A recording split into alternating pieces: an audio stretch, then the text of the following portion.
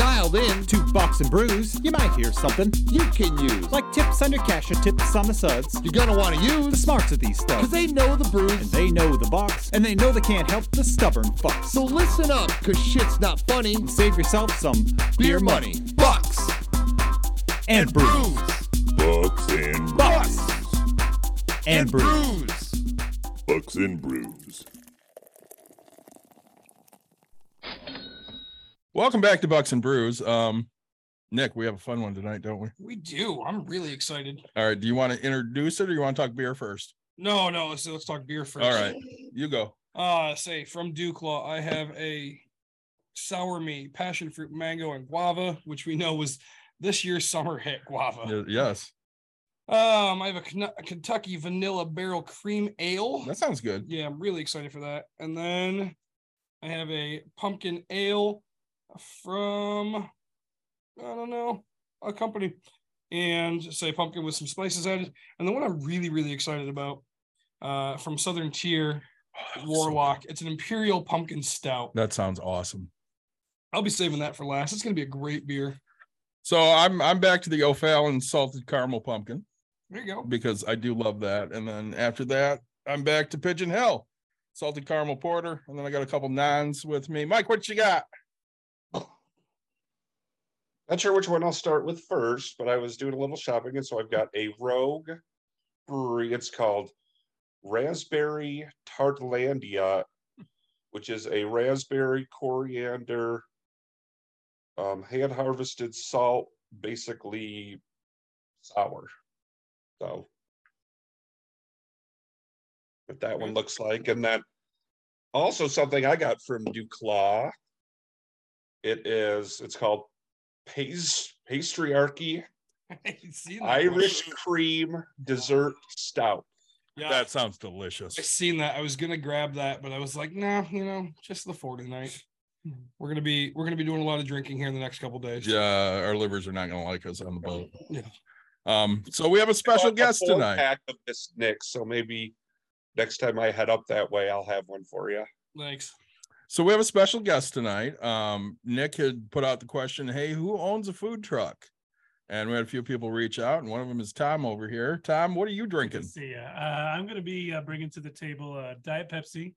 It comes in a 20 ounce, and it can be room temperature or refrigerated, Chilled. never frozen. That's- So that's going to be my cocktail tonight. That's excellent. Plushies are yummy. They are yummy. Before we get into specifics on the show, I got a couple things. Nick, we had somebody come into break room therapy this weekend, Yeah. and they brought some bottles to break. Do you want to know what brewery they brought bottles from? Euclaris.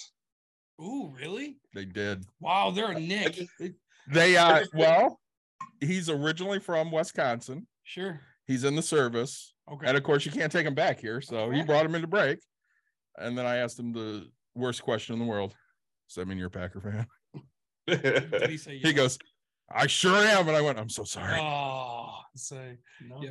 we just don't allow Packer fans. No. So Nick and I don't agree on football, but that is the one thing we agree on. We hate the Packers. He's a Lions fan. I'm a Bears fan.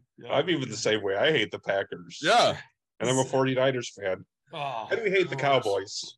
Everybody hates the Cowboys. Nobody likes the Cowboys. So I thought of you when he came in with the new Glarus. He had 4 or 5 different beers. See the variety pack. Yeah, he did. It was pretty cool. So I saw this graphic earlier with Katie Porter, just to call back to last week's episode on Yep. inflation.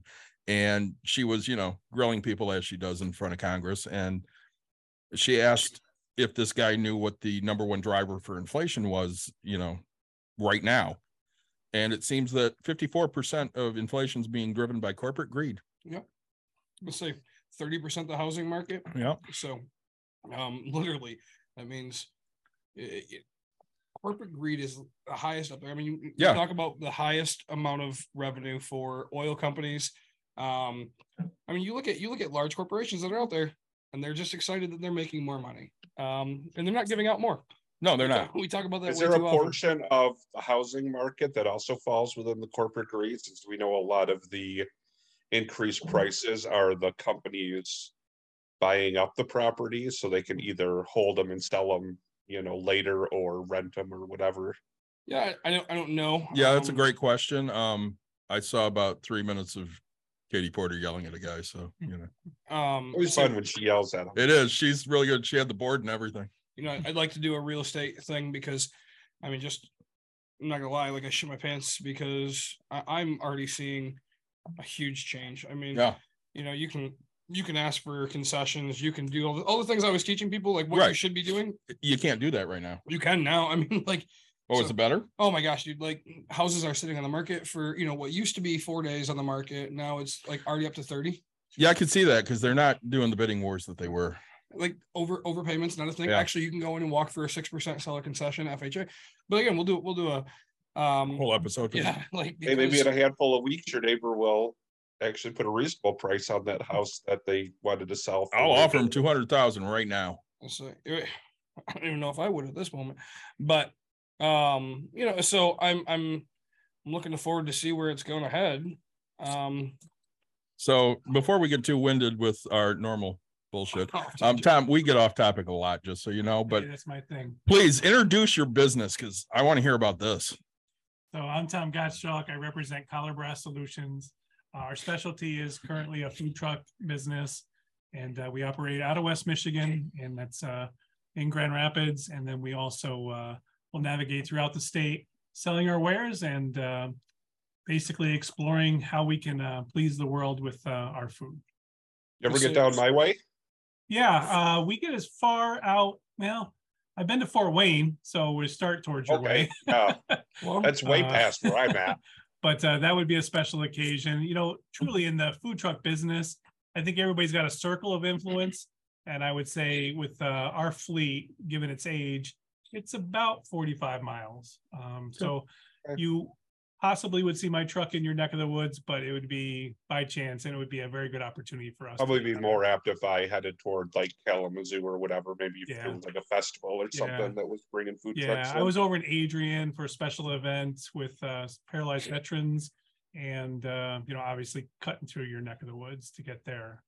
Yeah, that's where we're at. The fleet is really the driving force. How far can it go and kind of maintain profit margins? So how many trucks do you have? We own 3. We have registrations on 3. They all expire on my birthday, and 2 are operational, and 1 is being, I guess, created. It's been fabricated. We did cut a side hole in it. It's going to be a food truck, whether it's with me or not. Right. there you go. Once you put the hole in the side of the truck, it does not have a good delivery potential anymore. So, and Nick and I already obviously know the answer to this, but I want to ask. So are they the same food or are No. we different food? No. So my brand, Collar Brass Solutions, represents 3 trucks. Those 3 trucks will deliver different food, but be licensed to provide both menus. When I set up this company in the beginning, I thought there'd be a holding company, and then we would deliver multiple services. One would be food truck, another one would be educational track, maybe a technology track. And so our food trucks deliver a fast food menu, a Reuben menu, and then also gourmet grilled cheese sandwiches. Oh, I like the Reuben menu idea. Oh, it's way out of price right now. I mean, with the price of meat, no Yeah. one's really volunteering to pay the cost of it, but Oh, it yeah. is approved, and we do have some pretty neat ideas on how we present it. Yeah. It's on it. I don't know. I still am like, it's not a Reuben unless it's like corned beef with the Swiss cheese, Sure. with like the Thousand Islander Russian dressing, with sauerkraut on a marble rye. Yeah, Anything we'll like that, do, it's just, it's not a Reuben. yeah, we'll do actually the California. We got a spin on a pastrami one, and then of course Pastrami would be corned beef Fine. is That's basically smoked. just peppered corned beef. Yeah, Corned beef is smoked, Mike. very good too. See, and again, these are foods from my heritage and I hate all of them. Beef is so delicious. Sauerkraut or not your? I jam? hate, I don't like sauerkraut. My grandmother loved to make it. She was Okay. Polish. Yeah. I don't like corned beef. I'm Irish. And the Persian part of me hates all Persian food. I just think it's disgusting. Rejection. Corned beef is, I mean, it's Rejection. smoked because that's how you cook it, because Yeah. it's always traditionally been kind of pickled and then smoked, and then now they don't do the more. I'm not really a pickling, like a curing with like, because you can get like saltpeter and stuff like that. Well, Nick said he tried all 3 sandwiches at the grilled cheese one? Yeah. Yep. So what do you have at the grilled cheese one? So there's 5 sandwiches that are Oh. recognized by our customers. We present typically 3 of the 5, Mhm. depending on the venue. But we have sweet, savory choices, and then of course the traditional. The traditional is the most popular still. It's a 4 cheese blend on a dedicated bread, and then we also have what we call our spicy, which is just a little bit spicy. It's a tad spicy with pepper jack, and then guacamole, Roma tomatoes on a dedicated bread. And then you pivot over to what we call our savory. The savory, you'll see presented with a goat cheese, then pesto, and then of course that's melted on a dedicated bread with Roma tomatoes as well. That sounds delicious. That Special one is very was. cool. It comes with an apple and an apple on it, and it's pretty slick when we put it with the right combination. And then we have what's called the sweet, and the sweet is basically Nutella. Here's the secret ingredient: Yeah. brie cheese, There you go. Yeah. the cinnamon bread. That and, actually kinda that's a worked. fun one. And Yeah. you guys, so You don't do guys you don't do an something Elvis fun. or anything like that? Yeah, you know, I Yeah. leave that to the burger people. Yeah. What Those beef guys can kill it with that kind of combination. so I think on my side, right, I had like some type of a chip, a Yeah. basic chip, and then I had 2 brownie bites, which were just amazing. Which I know you don't make, right? But like Yeah. everybody loves those brownie Yeah. bites. The best is when someone goes, "Oh yeah, these were at Sam's Club," and they're like, "And I'm glad they're there." Yeah. But yeah, we Um, do a chip trio, and that is a pleasant surprise. No one else is doing anything like that, where you can say, "Hey, I like this chip, but I don't like this one," but there's still a third choice. Yeah. We had a soup and grilled cheese place in town for a while. Yeah, in Granville. Yeah, and my wife and daughter absolutely loved it. So Dedicated. this is right up their alley. Was it Zoop? No. Oh, Tom and Chi. Yeah, that was it. Oh, Tom national Chi. chain, yeah. that's a Yeah. big one. And this would be right up their alley. So I'm gonna have to find out where the cheese grilled cheese Look us is. up. Yeah, just look us up on the social I will media. absolutely be doing Okay. that because I know the 2 of them will go nuts for it. My wife does every time. So that's what we Um, do on that truck. You're welcome. Nice. I think I've bought you a house. No. Okay. And then no, say actually, we talked about how far you'll travel. Do you run year round? No, I'm old. I don't blame you for that. And my team has a tolerance for heat and not a high tolerance for cold. So this particular operation will shut down sooner than later, but we ran till December 17th. We did a concert at the intersection. Okay. We were dedicated to the band that was playing that night for a holiday special. And that was December 17th. And I remember it vividly.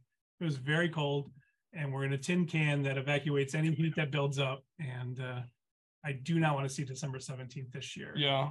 But invitations come in, and that's the hard part. It is. You have to at some point say no. It's Dude, just we're like gonna no, get the Dan no, band no, to we're gonna get the Dan band to come back. and I we're would gonna get them love to- that.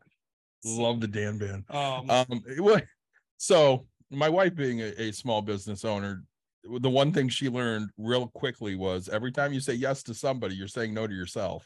It's true. So, and it's tough to do that, but you have to find that happy medium. So I can vividly see us not being available after December 17th. sure, there you go. Tom, do you work a full-time job besides this, or is I this- have a lot of hobbies. I retired 2 years ago after leaving tech, and I work as a paramedic. I'm a part-time bus driver. I have a family that I raise, and then I can make money a couple other ways. We're gonna need to talk even more. So I'm getting to the point of where you are. And my wife wants me to go drive bus because it pays. Oh, it's decent. fantastic. And she's like, because my biggest thing right now is I just want to be able to drop my kid off and pick her up. One or the other is huge. And then I think part of me, like I just told my wife the other day, It's awesome. I actually kind of want to do paramedic stuff. And Interesting. because like I'm at the point where I want to go help save people and some of Sure. the crap that people are going through. And I'm like, huh. And in both worlds, you're going to see the you, world. and you can do part-time on these things. And I'm like, oh geez. Like, you know, and I just always assume that I'm gonna be, I assume you've seen Billy Madison. You're going to have to Adam Sandler with Chris where Farley. he goes back through school. Yeah, and so then he's got Chris. So you're Farley, going to bus be driver. Farley driving Yeah. the bus, eating everybody's lunch. I'm gonna turn this bus around, you know. And these kids won't get the humor and the joke. No, right? it'll Like, be flat. You'll be like, you'll just scare them. yeah, right. Like, I live in a van down by the They're river. gonna look at you and go, "You are so old, Gosh, Mr. Nick. You're so old." like I don't know. We had this one bus driver. He was the greatest guy in the world, but he was only like a substitute bus driver. He didn't do like a that's what I special. did. And he'd be like, we'd be like, hey, make sure you hit the curb on the way in. Bop, bop. Like it made it fun, right? It's not your vehicle to destroy. It's a hoot, man. If you want to know more about it, I'll tell you. I really for it. I really actually am. I'm making myself a note now. Talk more about bus driving. Yeah, it's a good gig. So now we just seen today. I think South Haven. You're familiar with the area? Yeah, I just saw food trucks. Yeah, Yeah, getting some traction. Yeah, Throwing my- some money at it. my wife sent me a message, an article about South Haven's, voting on year-round food trucks, Man, and some people are really mad about this. they probably think they're just RVs, with toilets off the back. Right? Morning, Clark. Shitter's full. Exactly. And Yeah. everyone's got their own little niche, but it did pop up on Facebook. They thought I'd find it interesting. And there is some traction being gained about it. It's a unique way of dining, no doubt about it. Well, and I would think, you pointed out how cold it was in there just on December 17th, which it hasn't gotten typically to the coldest point of the year yet here in Michigan. Yeah. And so you hit a January or February opportunity. The truck is designed to evacuate any heated gases. So even if you heated it from the bottom up, it's going to get pulled out that hood. Mm-hmm. And so you're just short of wearing mittens. And the wind starts blowing the wrong way. And you're hearing a lot of people complain. Yeah, I wouldn't want to do that. I have a hard enough time coaching in the spring and when it starts getting cold and raining. Sorry. I love how Nick writes feverishly. So Don't forget this. Don't forget this. I'm already writing. We talked about a little bit past where I'm at. So walk me through, I guess, how do you get started in food truck industry? And I know there's some licensing that you talked about. Like what does it take to make something like this happen? So just to keep it in context, my experience is over a period of 2 years. I left the medical industry, full-time education and technology, and pivoted to this business for the sake of thinking it was going to be pretty easy to start. I would say to somebody who's interested in taking the art of their food and putting it into a mobile food environment, or the STFU, or whatever you want to call it, the food trucks, would be to have a lot of cash on hand or have access to a lot of cash. I think it's really easy to underestimate the startup costs and the unknown expenses without experiencing it, without actually having it happen to you, and you realize, whoops, that's kind of tough. A tow truck is going to cost you $500. Mm-hmm. So if you're in the series of 90s, 2000 trucks, and that truck breaks down, you literally have to recover that some way or another, or you just have unlimited access to cash. So the way it starts out is you would set a concept up. Hopefully you'd establish some type of business plan, some type of entry level business plan, and then an exit strategy. Once you get that set aside, then you're going to tell the state, the government, that you're interested in starting a food truck business.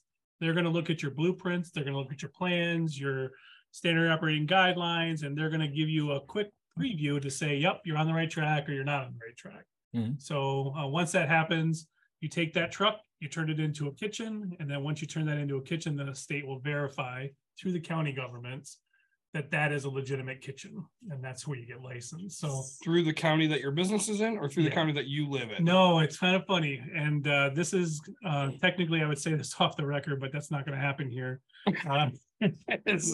What you want to do is you want to get into a county that has reasonable expectations of what a food truck kitchen would look like. Sure. That's not where I live. Sure. Okay.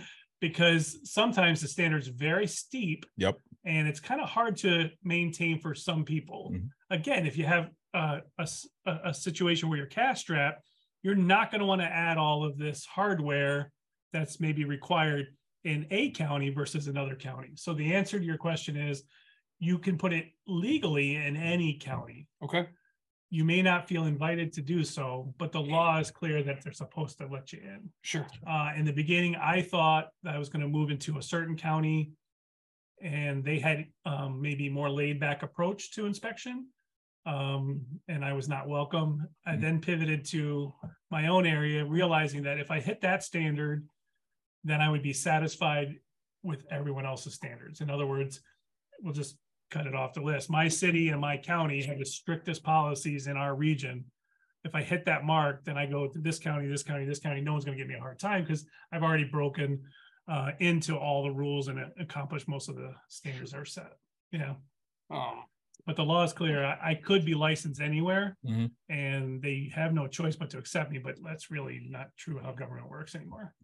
So I want to ask this because, you know, with my wife being a business owner, we get questions all the time on, you know, hey, this is easy to do, right? Yeah. So do you have people come to you and go, food trucks? That's I've always just wanted to simple, do right? this. Yeah. I always wanted to do this, or this is my dream job, or this would be something really fun, or we're going to do this someday. Yeah, it happens all the time. I think with a public facing business in the hospitality industry, all of us can think it's real easy to run a hotel, to run an Uber business or a catering business or whatever it would be in the entertainment world. But the reality is, you know, it's got its own nuance and there's some lessons you're going to learn the hard way. And I witnessed food truck operations from a routine food truck presentation. And I thought, oh, I can make this happen, no problem.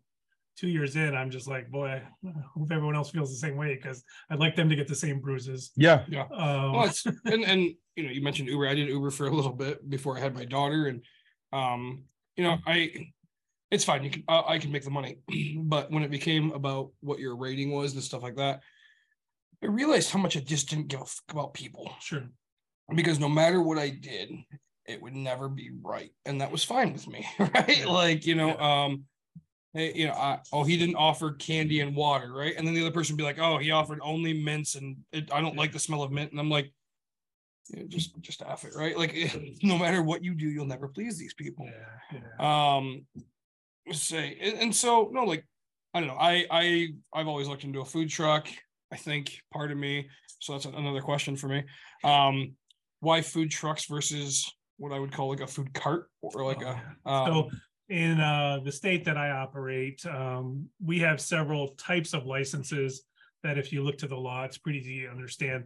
There's a temporary kitchen license, which means you're probably doing barbecue and you're just going to present it to the public once in a while, and they'll come and inspect you that day and say you can open or close. The next one would be like a weenie wagon or something like that, where you basically get permission to run this food cart, and depending on the city, you can either park it there or not park it there. That's a local issue. But you tell the state, I want to run this hot dog cart, they'll come out and check that out.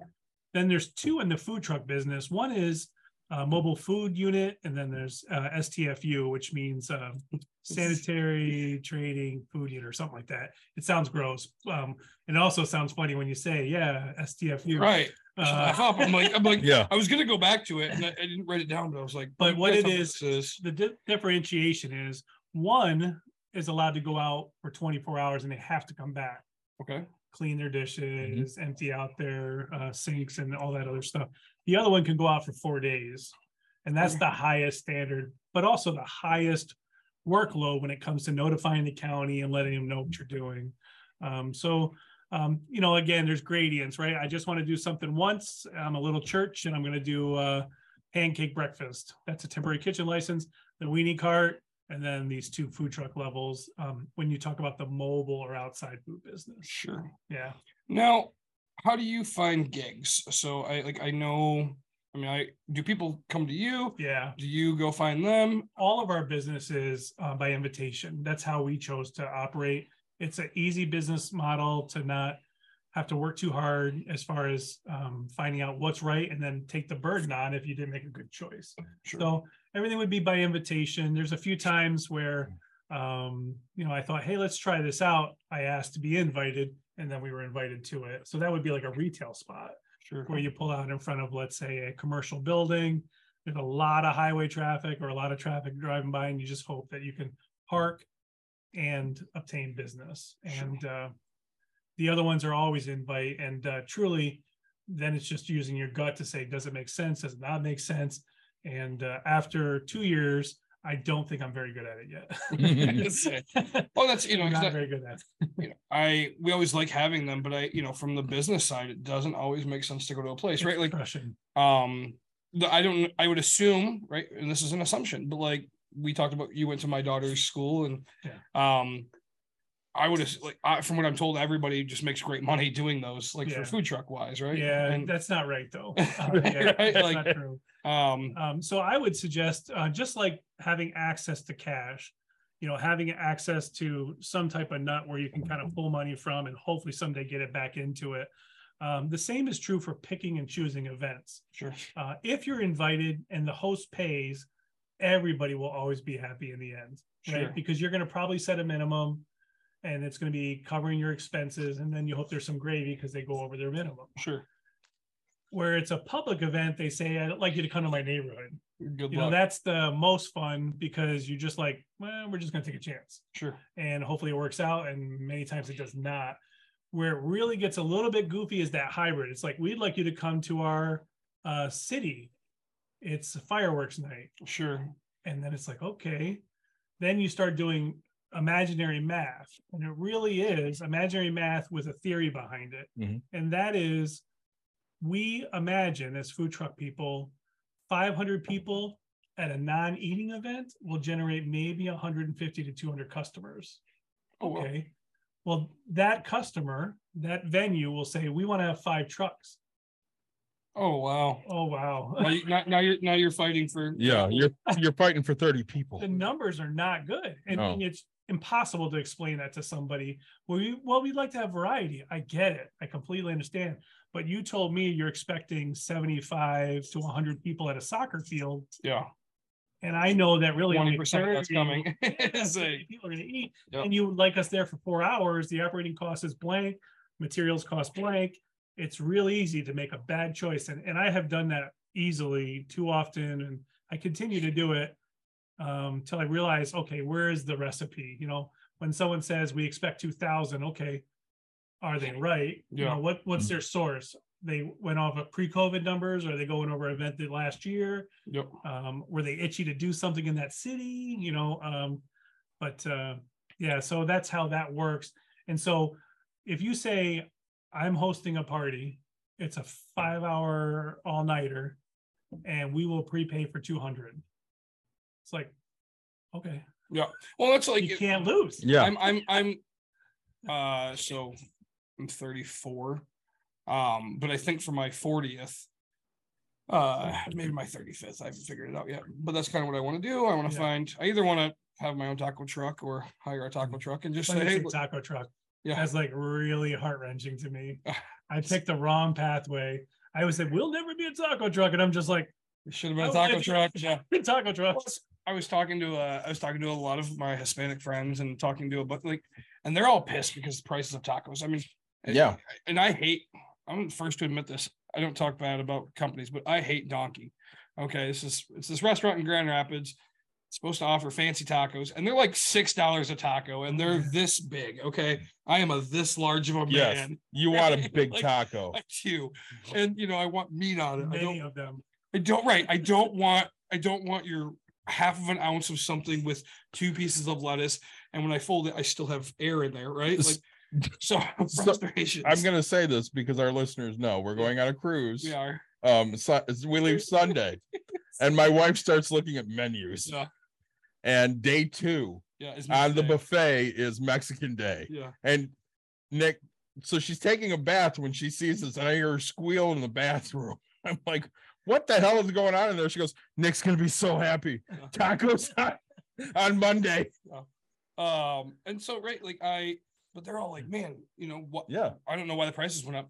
This didn't go that crazy. And they go, also because it's the new trend. Everybody wants them, so they can get more money for it. And I'm like, yeah, it makes sense. But I got what I want to do is just go to a truck and say, hey, how much is it going to cost just to guarantee you to come here, right? Yeah. Like I'll just pay And for that it. is a good word to use. How can I make sure that you won't find a better gig Yep. as a customer? How will I make sure you don't go find a better gig between now and Yep. blank, Whatever it where is. you broke down or whatever? That's absolutely right.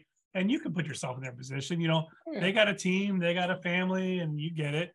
But you know, someone says, yeah, I'm thinking about this or thinking about this, and then someone says, I have a wedding. Yeah.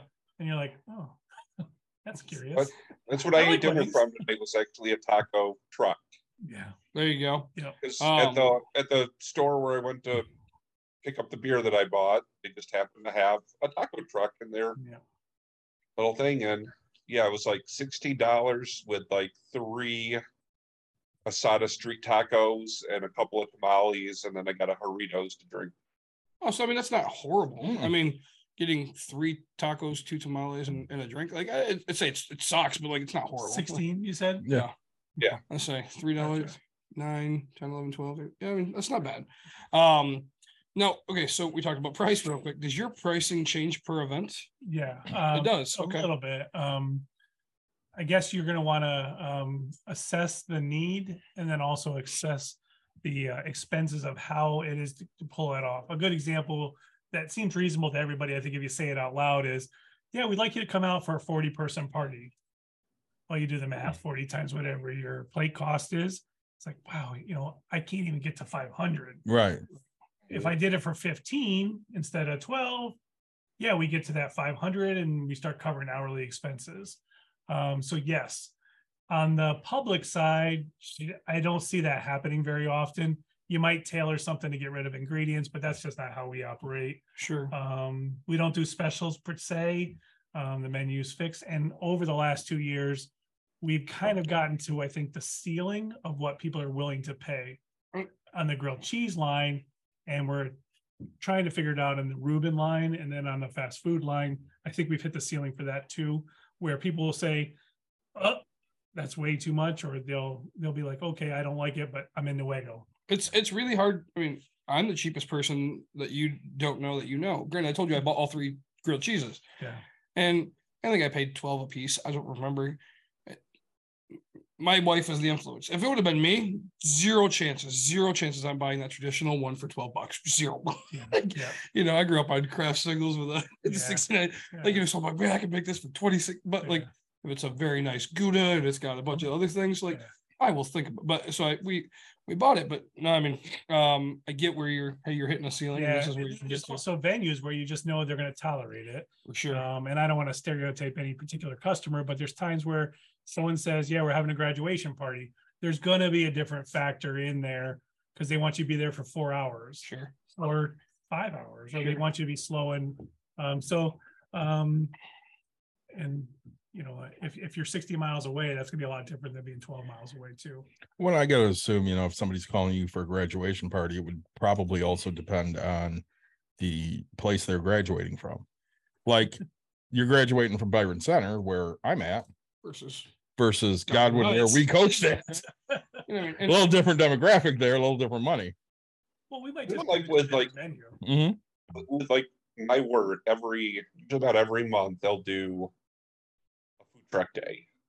The first time they did it, it was kind of our summer picnic, and so it was basically the company paid for it. And basically, as we walked out there, they said, "Here's a ticket. Go to whichever truck you want and get whatever meal you want." And of course, it was each truck, you know, was catered to kind of whatever they were willing to pay per head. But again, like you said, that's one where it's more guaranteed money.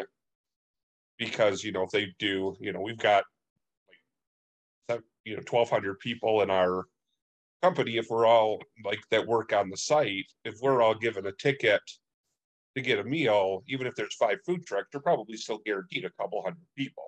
Yeah, so there is Even if you're the least popular truck. yeah, But there then they is, do it now some where you have numbers to can pay your own factor in. way. And I Yeah. haven't gone down since I started to pay your own way. It has nothing to do with not wanting to get food from a food truck. It has to do with I don't have time in my schedule Yeah. to get it, you know, to go down for lunch, potentially wait in line for Sure. 20 You know, minutes to get the food that I want and then, you know, go back. And you'll find that, you know, we went to the first ever world's largest food truck rally in Allegan or whatever it would have been. This is years ago, and now it's like multiple years and things like that. And I tried so many different things because I wasn't standing in the line of the burger line. I wasn't standing because, you know, the things that everybody was going to go to. Sure. I went and tried these other trucks and I started falling in love with great things. when you kind of walk me through the steps of what it takes to start, you had mentioned one thing that I think in my business especially. So I own real estate. Say David owned, his wife and all that own here. But you had mentioned the word exit strategy, and you said, "Oh, it's got to be in game." like I had the luxury of already walking through that one time with Really? a software company, okay, and vividly, I remember the conversation with my business partner and our corporate attorney saying, "You have to look at this like it's a child, and you will become divorced someday, Yeah. or one of you will die." Or you will be giving up your child to college. You have to think about that. Mhm. And so our operating guidelines were very crystal clear, laid out like, what happens if we don't agree? What happens if this? But then also in there was, what happens if one dies? And what happens if one wants to leave or both want to leave it? So how do we take care of this child afterwards? Yep. So that guidance, when I started with my business partner, was just ingrained for 17 years. We have to get along. We have to get through this. The business agreement says so. yeah. And we had a guest on that was specifically about exiting your business and how Yeah. to sell it and preparing. But I think people forget about that, right? Oh, They only think about the beginning. They only think about the growing aspect, but you forget that it's not like magically your business retires, right? No. I mean, if that's what it is, like, hey, I'm just going to run it. You don't run it to the ground. You just go, hey, I'm not opening today. And things just sit. But then you have a food truck in your case. Then you have a food truck just sitting in your driveway for the rest of your life. You have to think about, hey, I have to sell that thing. Sure. I mean, in theory, I guess technically you could go drive it into a spot and let everything sit and then get the tickets for it and do it. But like you have to think about that. You must have a way to know if I broke my leg, Yeah. or if they found a tumor on my chest, or whatever the scenario is Yeah. going to be, worst case, best case, we end up with, my theory is I'm going to have 8 trucks in 7 years. I have to know what exiting looks like and what the valuation on the company would be. And everything that we throw at it has to be with the mindset that this is a child, and what's going to happen after I'm gone. And the team counts on that planning. Your family counts on that planning. And it really does settle a lot of disputes that you don't anticipate. If you do kind of picture, we are building something here that will have value in the end. That's the point. It's not a job. And if you don't, it's a job. Right. You basically buy a job, and now you have your own boss status. And that's not enough. That is totally not enough to run a company that is successful. And that's the whole difference is it's a company, right? It's your, I tell people this all the time, right? People, oh, I'm an investor. Okay. An investor could mean, like, technically my 7-year-old is an investor. She has a bank account that she gets $2 on. Okay. Everybody in theory could be an investor. Now, do you want to be a business owner, or do you want to just be a person that's out there doing this, right? Right. An employee.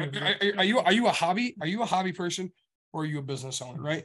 And don't get me wrong, there's times, I mean, you've admitted to faults and wrongs and things a little bit, like, hey, I misjudged doing this. Like, I went over to one of my apartment complexes just not too long back, and I was like, shit, like, I've been a horrible business owner, right? I'm looking at my common areas, I'm looking at some things, and I'm just going, I have not swept this, I haven't kept this up, like, my tenants haven't seen me, like, and I thought about it, I was like, man, my tenants haven't seen me in a while. That's not who I want to be. That's not how I started. That's not, and so, like, it kicked myself in the butt, and I said, look, you're a business owner. You're not just a person that owns property, right? Like, so I want to go back to something that we talked about a second ago. So as far as something happens to you, what happens to the business? So you run your business.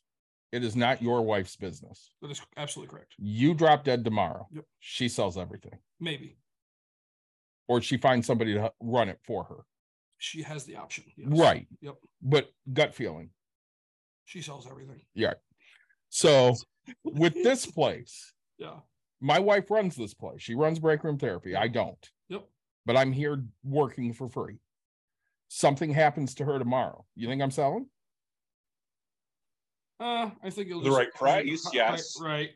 For the right price, I would. She has a price in her head too. But I think you'll just hire one of your people a little bit more money to take over her responsibilities. I would absolutely. Yeah, and you'll still show up and do what you can. Yeah. But So maybe take a salary.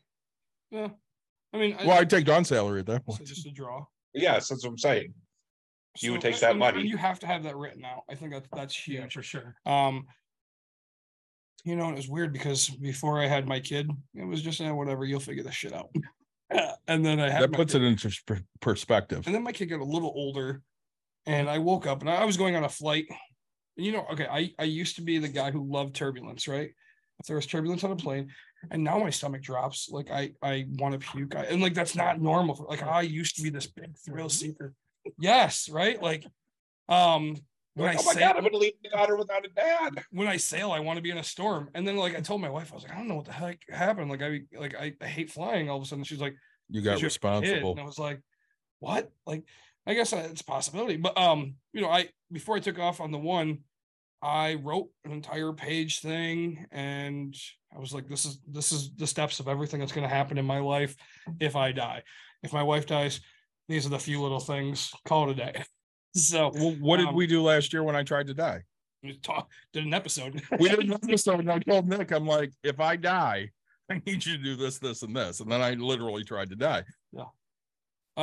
So back to the food truck. Now, all right, what makes you choose whether you're going to do a fryer, a smoker, a flat top? I guess choosing what you're going to do. So I don't have a culinary background. And so literally I have stomped through decision making by just being a little bit ignorant. Sure. So in the beginning, I adopted a business that had established a fast food menu, and it was a hustle that was cash fat, meaning it was literally all cash. Every time you went out and made all cash, and you put it into the bank if you felt like it. That's Sure. how the other owner was running it, and I have no idea how that happened. But on my side, I inherited that menu, and it was already decided, and I just took that. When we pivoted to the second truck, it was a little bit more calculated. I aligned myself with a friend of mine who was in the EMS industry, who happened to be a vegetarian, and had a desire to kind of tweak some food menus. And so that's how we ended up with the grilled cheese menu. I thought it was gonna be soup and salad. I thought I was gonna go to the end of cul-de-sacs, park that truck on a Wednesday, suck as much money as out of all the office buildings with credit cards, and then come back the next week. Yeah. And that's what I thought I was gonna do, with soup and salad, and just draw all of the executives out and all of the administrative help and just get $500 to stop. But that's not how it turned out. It turned out with adopting the first truck, this grilled cheese menu concept, and then the Reubens. I just have a passion. I love Reubens. I'm from the East Coast, and that was the closest I could get to an Irish Rover theme. Mhm. Oh, And stay true to myself. I can't remember. I have to text my wife. You need to get a liquor license and sell some Irish stouts with I the. hear you. I hear you. We've had the best Reuben, and I'm drawing a blank of where it was, but it was a smoked Reuben with such amazing sauerkraut. It was a marble rye, and I too am a Reuben fan. Reuben just, as it's supposed to be. right, I just had one just the other day, right next to Vitelli's in Comstock Park. I can't think of the name of the place, but it was great. Yeah, you're talking about the place at the corner, right next Yeah. to Vitali's. Yep, the green building. Yeah. But it was really good. I was really excited for my so we get a lot of Reubens. Yeah. Now, all right. So you bought your first truck was actually already just an up and running It truck. was up and running. It was not licensed. It did not have permits or anything like that. It was basically what I would affectionately call a chuck wagon. Okay. It was pushing out hot dogs, hamburgers, Polish sausages, and bagged chips, sodas to people who attended estate auctions. So for me, I got to see food prep. I got to see food holding, hot holding, safe delivery of, transporting food. And then that allowed me to get into, okay, well, now how do I get this truck licensed? Because I did not want to operate outside the law, because I don't willfully and knowingly do something wrong. I do a lot of things wrong. And I probably do a lot of things that are unlawful, but I don't knowingly, willfully go, I'm going to, other than speeding. I am reckless when it comes to driving, texting, speeding. I don't know why I have no remorse. None. But when it comes to any other business related or family related, I will not go, I'm going to do this. It's Yeah. going to feel good later.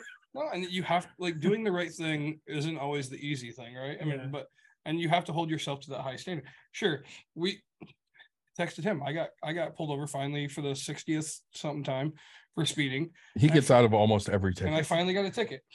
And then I found out that my ticket was 0 points and just $105.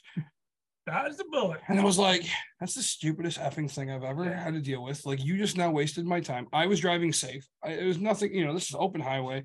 It's whatever. But I was like, man, that's just a money grab, right? Mhm. Like, I didn't learn any lesson. And as I'm texting him complaining, I get into my other town that I'm at, and I take a picture of my odometer at 47 and the sign that says 30 miles an hour. And I said, I didn't learn my lesson. It's been 17 minutes, right? Like, I don't care. I'm just so annoyed by it. But so the first one, did you work in it? Now, Yeah. did you walk a bunch of trucks first? So no, that's a really good question. And I would actually encourage anybody exploring this business to either surrender your time and volunteer. That's the cleanest way to get into it. There's no obligation. They don't have to pay you. And you just literally work and support them. Sure. I did that for this summer, and I literally was an indentured servant, took care of all of the operations pieces of it. I showed up and I left, and I ultimately started driving the truck on my own time for them. And then I purchased a truck on a September day, and then it was mine. Okay. But if anybody wants to get in this business, they got to spend a summer on a food truck to see if there's something there that they don't know anything about, that they want to get vetted. Because it's hot, it smells, your clothes smell, and the list goes on from there of why you wouldn't want to do it. But if you do a summer and you still like it, then you know. And that's what I did. I had done that multiple times with multiple certifications, licenses, just kind of walk that road where I basically do in-kind contribution, I call it. Sure. Value your time at zero, because really to them it is zero until it's worth something. And as soon as that's worth something, then take over. Sure. Yeah. And did you already have a purchase conversation with them Yeah. before you started working? Yeah, I had the understanding that I probably would buy the truck. They had already set a price. I just put it on a phone, sent it to them as a text message. So it was agreed upon price. And then it's interesting you bring it up. I almost forgot. But yeah, that's how that business started. And it was 12,000, I think. That's it. Well, it's really cheap for a yeah, but I put 40,000 into it Oh to get it up to. Yeah, he got it licensing up to standards. wow. Yeah. Licensing. Okay, so what did that entail? Sorry, now I have to know. To go from 12,000 to another 40,000. Yeah. A lot of hardware, a lot of mechanical, plumbing fixes, installation of a new generator. There's I mean, a food truck right now, if you were to look, is probably 50K to start. A food truck trailer, 35. Sure. A new truck, 110. Yeah. 110,000. Just there you go. Now you're in the business. Welcome. But you may not get licensed in Michigan. Why? can't Yeah, go 'cause with it's what- missing something. Nick had asked, I mean, like I said, I'm guessing your fast food truck is mostly like fryers and No grill fryers. tops. No Color fryers. Brass Solution uses no fryers. nice. Why They're is that? hideous to clean, Oh yeah. Okay. to Yeah, work around. I Fryers were remember as a horrible when teenager we growing worked at, up. like Wendy's, and they were just stationary. Yeah, I put a brand new one in Being Cheesy. It A is fryer? a counter. Yeah. It is a countertop because it will never be operated. You Okay. tried fries? Or I don't want to even try. You didn't even try I don't anything? even dirty it. Oh. No, it's I a just brand new fryer. anticipated maybe that food truck, that fast food one had already No, been. it does. It It does pre-bag chips, and then we do all the high-end proteins like hot dogs, burgers, Yeah, and you Polish can do all sausage and those on a stuff flat like top. flat top, or a char broiler. Yep. I just wonder, when you mentioned salad and soup, I mean, it would probably be easier from a overall cooking perspective, because you could have like a refrigerated unit That's right. with all the salad ingredients, and then like your soups could be pre-made with like Yep. in like crock pots or whatever you would want to use or whatever. So the ceiling, the reason we never got to it was the threshold of culinary art skills for making good soups seemed out of reach for me. I didn't have the ability of drawing from my mom's favorite recipes, or grandma had, one that she just was so popular. I couldn't draw from any of that. It would be hard too, because I mean, you get people who are just into like a vegetable, something noodly. Yeah. And other people are going to be more apt to be like, I'm more of a cream based soup person. And should have mixed a little of my cream ale with that. Yeah. It literally tastes like a pumpkin pie. Nice. I'm not mad about this one. So I know we run into this situation a lot here. There's websites out there that say you can start a rage room for $3,000. And I mean, Mike's seen this since the beginning. If we tried to start this with $3,000, we would have closed 3 days later. Do people come to you and basically say, hey, I hear this is really easy? Yeah, they do. And again, if you had unlimited cash and you knew that you had a long haul in mind where you didn't have to make that money back, I would say that you're in a much better position than somebody who cares about the business, has a passion for being in the business, and a strong desire to be in the business.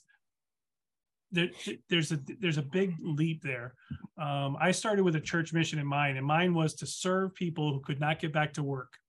And they would either have a hardship in their life, drug addiction, homelessness, or some type of issue in their life that made their life very hard.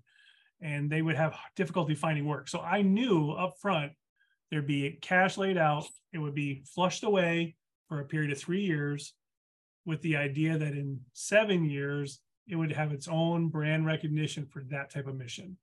And so I know we're on track for that, because historically now I can look back on 2 years, I have lost half of what I lost the first year. Sure. And so I'm going in the right direction after 2 years. And now I just have to be a little bit more careful in my decision-making when it comes to what venues to work, which ones not to work, and who to hire, who not to hire, and those types of things. Okay. Yeah, but there's going to be stuff that no one's going to predict. So you have to have either a parachute you can pull from to make it go away, or you just have a tenacity of problem solving skills where you're just like, we don't have a choice. We have to go forward. And then you shoestring it with a million ways of skinning a cat. Well, that's a good goal, like you said, to be able to get to the point where once you get the name recognition out there and you're making enough money, just that you can eventually, like I said, go to a place where people are like displaced or unemployed or whatever, and just say like, here, have Rubens on me for the next 5 hours. Yeah, we really want to serve others through this conduit. I've already done the commercial side of life and hit a retirement threshold that's set. I'm good that way. Now it's like, okay, why am I still here? I still got something else to finish up. Sure. Well, that's like great. For what my new adopted daughter has, what kind of made me finally be like, I want to adopt you, is when she was talking about, getting her cosmetology degree so she could go to places like, areas that, may have just been hit by, a disaster, and basically do, free haircuts and her craft designs and yeah, and be like, I'm not gonna, if you can pay me, great. If you can't pay me, no big deal. Thousands of philosophers say that if you're serving others, there's no bigger reward. Yep. And I believe it. When you're serving in that manner and you're giving a little bit of you and it's carrying someone a little bit further, I trust that's true. Good. And, I say there's restaurants out there that, they don't have a menu, or they don't have a price on their menu. It's pay what you can. And, normally it works out better for them. You mentioned that you had a fryer in your truck that you're never going to use. Counter. So that brings you're using it as a counter. It's a really expensive counter. It is a counter. It's polished stainless steel. It looks very nice when it's not being used. Deep fried Oreos is what we're going to do. Maybe that's what fryers. Oh my gosh, that'd be great. So even beyond cleaning them, it's that oil steam that gets everywhere. That's just like disgusting. Yeah, it's not my favorite. How just do you because it's how do you design your trucks? I mean, are you laying out like, hey, this is what I want to make, this is what I need here, here, here? So Do you have like a the state test kitchen? licensing, yeah, the state licensing requires you to outline what you're going to serve, how you're going to deliver that food from raw ingredients to finished product. So you're going to have to blueprint that. okay? In our world, we fell into our menus. One I inherited, the other one we designed, and it's satisfactory to the state regulations. And then this third one was, I just have to get something in Irish Rover that's high end rather than low end. Sure. So that was a practical pivot. Again, not coming from a chef's background, not coming from anybody with any type of taste buds that are sophisticated. We trialed and errored in a small pilot kitchen at home. We did try 25 variations, and then suddenly those were the ones that were going to go live. And so we're to 5 sandwiches now. No proteins on any of the grilled cheese sandwiches, and that just is faithful to what we've done in the past.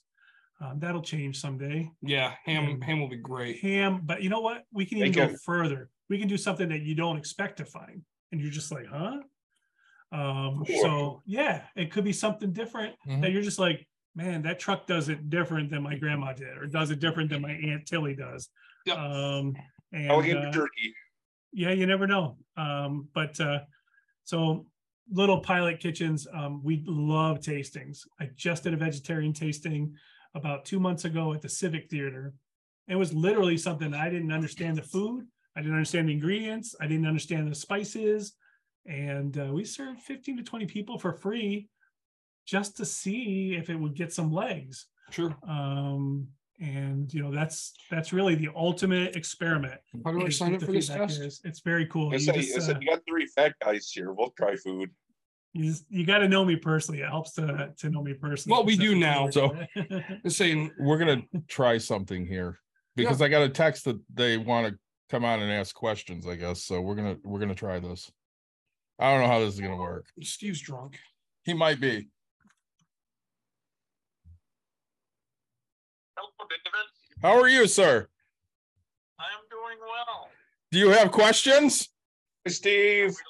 we live? We are, of course, live. Okay, I gotta watch what I say then. I understand. Okay. Who's all there tonight? We got Mike, Nick, and we're talking to Tom about his food truck. Tell Steve I said hi since he can't hear me. What kind of food do you have, Tom? We specialize in gourmet grilled cheese sandwiches, Reubens, and we have a fast food menu that we're serving right now. I am a tremendous fan of food. I love food. Ask David, he can tell you I love it. Ask Mike. Mike could know I like it too. Steve's like us. He's a fat guy. He loves food and drinks. Yes. Feeding people of your type is my business, and business is good. Well, that's good. You know what? We have had a tremendous, I don't know exactly the right words to use, but over the past 2.5, 3 years, we have such a tremendously poor setup for the restaurants and the food people. And they've lost so much. We've lost so many good restaurants. And my wife and I were just saying just the other night, you know, it's hard to really find a good, normal place to eat. You can go to all the big fancy places. You know, you want to pay $250 for 4 people for a meal, you can get a good meal. But the regular guy, it's hard for them to get a good burger and fries, and it's just all different than it used to be. I guess that's just the way of the world. Well, and it's now I don't know, I could spend $250 on a food truck. I've seen some of them. Steve, now how often do you go to a food truck down there, Steve? Now what do you? David didn't tell you I'm a little hard of hearing, did he? Nick wanted to know how often you go to a food truck down there. You know what? We have only one food truck down here, and I just don't go to it, not because, and I've heard it's good. I just don't go to it. Well, isn't that out by third base? Yeah, as a matter of fact, that's exactly where it is. And don't they have tacos? Oh yeah. Nick's a fan right now. Okay, why doesn't he go there? The place, whenever it's open, always people there. Well, yeah. Everybody loves tacos. Well, I'll tell you what. If you want Steve's been on with us a couple times. So Steve is he's retired. He's a builder by trade. How did he find you? So Just gotta wonder. Steve is David. Mike, did you play football? I did not. So David's old football coach. Yeah, he was like an assistant coach when Dave was going through football, and basically probably the closest thing Dave has in his life to a true father figure. Okay. He's never been close to his dad. Okay. So right when you get the opportunity, you kind of take those opportunities. Oh yeah. Nothing against you. No doubt about it. And he's one of the greatest people like alive, in my opinion. And now you just experimented. Now you know what it's like. Yeah. Taking calls and answering questions. Oh my goodness. This is we answer a million questions. We get viewer questions on a constant. I think my phone averages 147 calls a day. And that was, I mean, granted, that was 3 weeks ago when I started counting. I'm busy. So we talked about an exit strategy. I guess, what is your end goal? It's a really good question. It can pivot week to week, month to month, hour to hour at points. But I am convinced that in 7 years I'll hit retirement again, and I will have a company that's valued at maybe the same value as my previous company, but it will be with my identity tied to it individually, with a church mission in mind, meaning that not only we were successful, not only did the company have a sales that was suitable to support the business, but it can be sold for 7 times EBITDA, or it could be a factor of 12 or something ridiculous, just because everybody knows us, everybody loves us, and everybody wants to be part of us. And so someone buys it as a income stream because we polished this stone until it was the most brilliant one in the area. And going through the sale of our firstborn, our first company with a business partner, looking back on it, I just think to myself, if we only had thought ahead a little bit more about the end game, it would have been done differently, but I don't think more successfully, just differently. Sure. And now I have that hindsight. I can go and say, boy, why at 5 years did we just hire our first employee? Oh, wait, that's when this pivoted. Okay, now when we add people to our team, I now have that hindsight to go, does it make sense to add somebody late in the season or not? Or do we take someone on because it's a high risk but a good reward? Or this person has this skill but not this skill. Let's work on it together and see what comes of it. So not leaving it to magic, but just saying, hey, let's take a chance and see where it takes us with the end game. Sure. 5 years from now, maybe they're part owner. Sure. Which no one could ever visualize that in the previous group. I say, and that's, I look at that as one of my one of my exits. I have a 7-year-old, which isn't very old, but I mean, you said you have kids yourself. Like, life goes very, very quickly. Sure. I could see myself, letting her buy me out. Let's say, doesn't have to happen over a normal 30-year amortization. Sure. I don't care. Like, hey, 50, the next 50 years are going to should be 20, so 70, right? Just keep making me payments until I die, and then you get everything in the end, but just make sure I get my money, right? Yep. Run the business. And then if you choose to sell, I don't care. Like, at that moment, we've already talked about a price, right? Like, hey, this is what I'm going to get. So, will she get handed things? Yes. I'm not afraid to admit that, right? No, you can keep going. I was just thinking along the lines of mentions his, it's near the end of his season. He's not expecting. He wants to close in no less than 2 months. Like, if he's still doing activities in 2 months, he'll cry. Then I'm guessing, are these employees like regular enough where, like, while you're closed, they can earn unemployment. Everybody has another way to get their bread buttered on both sides. Okay. All of our employees probably do not count on us for their primary income. Okay. The first year I took somebody on and promised 32 hours a week, and I was faithful with that. But this is so this is more of like, you have a large I group draw of from people 16 you to can hire 24 from- people. you can Yeah. Wow, fill- really? fill Yeah. spots from, and they can be like, yeah, I want, you've got something going on for 5 hours, like Yeah, this coming exactly. Saturday. Yep. I'll take that. I'll take one of Yeah. those 5 It's shifts. still that way. I have some regulars that will probably just dedicate their weekends to us.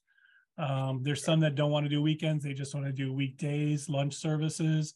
And then there's others that want to do the cool concerts, And I knew, I'm still, I don't talk to him as much anymore because his kids have gotten out of scouts, but somebody I knew when he did more kind of what you said, like the barbecue stuff, but he worked for one of the barbecue areas down in this one. And that was what he did, is on the weekends, he was a full-time employee at, a couple of different companies, always doing IT related stuff, but on the weekend to make extra money, he was like, I'm going to go out and, pull the pit, to this place and, do 5 hours of cooking. And then sometimes probably 25% of the business is people have a desire to share their art. 25% of the business is an artist who turns it into a business, and whether they make a ton of money or not, it rains or it doesn't rain, they just love sharing their gift. The other half is 50% of the business of the 100. So that's going to be somebody who's all about the bottom line. They really have to turn 60 units an hour. They need to do that for 4 hours or they're not going out. And then the other one is, I just think it's kind of interesting. 25% of those people may or may not be in the business in 2 years. So in about 5 years, when my youngest kid is out of high school, do you want to buddy up with a guy who is willing to take like Dutch ovens and cook on Dutch ovens and make like desserts and stuff? Well, in 5 years, I'll still be filling the void of 7 trucks. So is that your goal? I'm more than happy to meet up with you and be like, hey, it'll be 8 trucks in 7 I'll years. make some s'more cobbler on these couple of Dutch ovens. I'll make some, other things on these Dutch ovens, and just, you can get rid of the on the weekend. You can get rid of the Sam's Club brownie bites. There you go, a real dedicated dessert. Oh yeah. Now I'll bring all my own supply, all my own gear. Just deliver it ready made. So you just have I'll make it fresh bonfires there. outside of every truck. Let's say. Do you know by chance the success and fail rates of a food truck? It's got to be similar to a restaurant, Okay. which is pretty high. Right, I thought like I that's heard crazy. 50%. Wow. In certain areas, it can be worse. So yeah, I have watched brands already turn or not come back the next season in my short time. And again, it's probably just a lack of cash. You break down and miss 3 or 4 events, you are in the black until you do that. And then you're red and you never come back. And suddenly your bus driving job or your full-time gig at the office seems a lot more beneficial than this thing. Sure. 3 or 4 rainy days can break somebody's back if they can't get the cash flow That's that covers their expenses, and insurance doesn't stop, rents don't stop. I know all these things don't go away because we have a bad run of terrible weather. You kind of, I think, mentioned a good point too. Like if you just decide, let's say it's a common event that you go to that, is they'll bring, okay, we're going to bring like 5 different food trucks and we're going to, assume, you're going to get, 1,000 people in the entire event. So you might get, 200 people or whatever. You drop one weekend on going to that they do it, let's say monthly, and you're like, I don't want to do it this time. All of a sudden they find a food truck that people like, they might say, I don't need you anymore. Yeah, you use that pathway. So there are trucks that specialize in that, and I would know their trucks by name. Like they're at these 3-day raves or the country western concerts, or they go to MIS. Yeah. That's not my jam. My jam is not even curious about that world. That's almost to me concession like. Yeah. And I'm just not. That's not. Yeah. relevant. It'd be like doing the state fair circuit or the county fair circuit. Yeah, exactly. You know, the elephant ear guy, right? The French fry guy, and then I do love myself an elephant ear. Oh, it does. Hey, you spoke The rest of it the, I could give it to, because I could get all the other stuff you could get at a county fair or whatever. You know, I could go get a hamburger from McDonald's and fries from Wendy's, and but I got a good punch an in the elephant gut ear for is ya. just not the same if it's not at like a fairground. It's got to be. So the world's largest food truck event was in Ionia this year. Ionia, that's where it is. And, Yeah. so there's I knew it was one maybe of the 60 trucks or something like that. And you know, there was Do only, they do that with like the free fair, or when they do like? yeah, they actually do on the same grounds behind the. I just didn't know if they grandstand. timed it like. I guess No, probably it's not no, free different, fair, different but maybe time. with the when they do that. No, it Country wasn't tied Bash to or the whatever. regular thing. No, it was just a standalone event. 60 trucks, maybe there was 50, but there was only 3 lines for that event, and the elephant ear guy was one of them. Oh yeah. Oh, I was wow. like, oh man, this is killing me. Yeah. Watching him, long lines, and me. Yep. There it is, truck go. And I'm like, oh yeah, concessions, they're horrible. Yeah. It wasn't horrible for him. Killed it. It's all about the kids, I'm telling you. Did Like, what blows my mind is the people that do the damn candied apples. I'm like, who the hell is walking around with their kid, letting them just get caramel and candied apple all up All in over their them. face? And I'm just like, Yeah. but they sell, damn it. They do. Like, I think That's another. I mean, I do if love you think myself about a it- caramel apple too. number one, it's got to be a hot dog truck. It's got to make the most money, right? Or tacos. Or number two, I was cotton gonna say candy. tacos probably, because you can cook your own hot dog on a grill and it tastes the same as getting them from a truck. Yeah, but I'm saying profit wise, and then cotton candy. No, right? hang on a second. We were so disappointed they don't have hot dogs on the cruise. Well, yes, but that wasn't anything other than that was second lunch. Or It's like third. Hot Or dog third free zone lunch, or something, yes. or Hot dog what?